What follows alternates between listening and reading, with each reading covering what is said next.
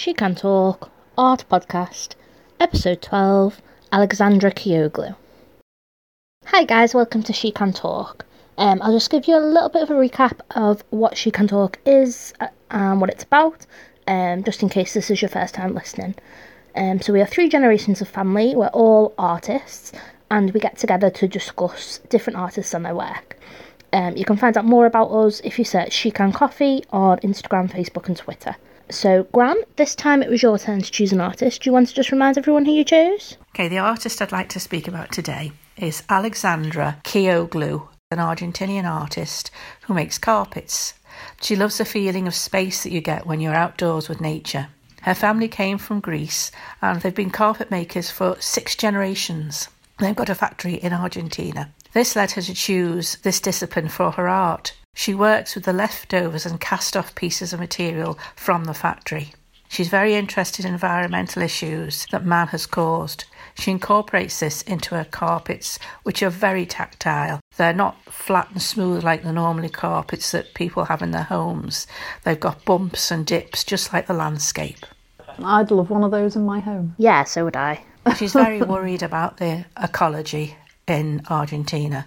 The pampas grass, which it's been famous for, is being destroyed. And the Santa Cruz River, which goes through Argentina and which is going to have dams built on it. So the landscape is going to change completely. She has made a carpet that depicts the way the countryside is now before it's changed forever. She wants to immortalise the countryside that they have in her artwork. And it's quite amazing. You have to see it to understand it. And I would say to anyone, put her into your search engine and have a look. Yeah, I had a look at her work on Colossal. I think it was the Santa Cruz River I was looking at. And the piece was absolutely gorgeous. It was laid like a carpet, but then went up the wall and then was mirrored across the top so that you could see it repeat itself. But also she had other full pieces of artwork related to the Santa Cruz River. And I think maybe she had some pieces of work of how the river looks now and maybe some how she's imagining it will look when it's destroyed by the dam. It was just absolutely gorgeous. There was so much colour and texture to it, and obviously it looked like the landscape. It was just a canopy, wasn't it? Yes. Even like the detail of the colours were amazing because they fade into each other really well, and the river was just gorgeous on it. Yeah, she says that she has to wait until she gets the pieces to know what colours she's going to get. That's when she decides which are the things that obviously are in her mind that she's going to make, because she already knows what colours she wants to use. So she has to wait to see what comes from the factory. So that must be quite something to have an idea and yet not be able to get on with it until she gets the right colours arriving, you know. Yeah. That stressed me out so much. I saw one picture of somewhere out in the Far East, I think, where she's done an auditorium. And so you've got the carpet on the floor, and then at the sides of the auditorium, it makes you feel as if you're in nature. When you're having a lecture, you feel like you're outdoors. Yeah.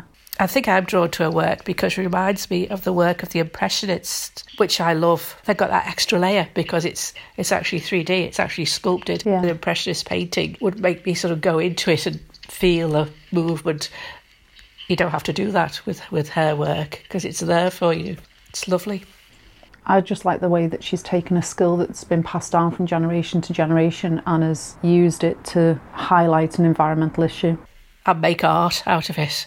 It's fantastic. So I think that's pretty much it for Alexandra. But please do go and check out her work because it is gorgeous. There'll be a small selection of her work featured on the She Can social media podcast post as well. So next time we are going to be talking about an illustrator called Rosa Kasabi. She goes by Rosa Illustration.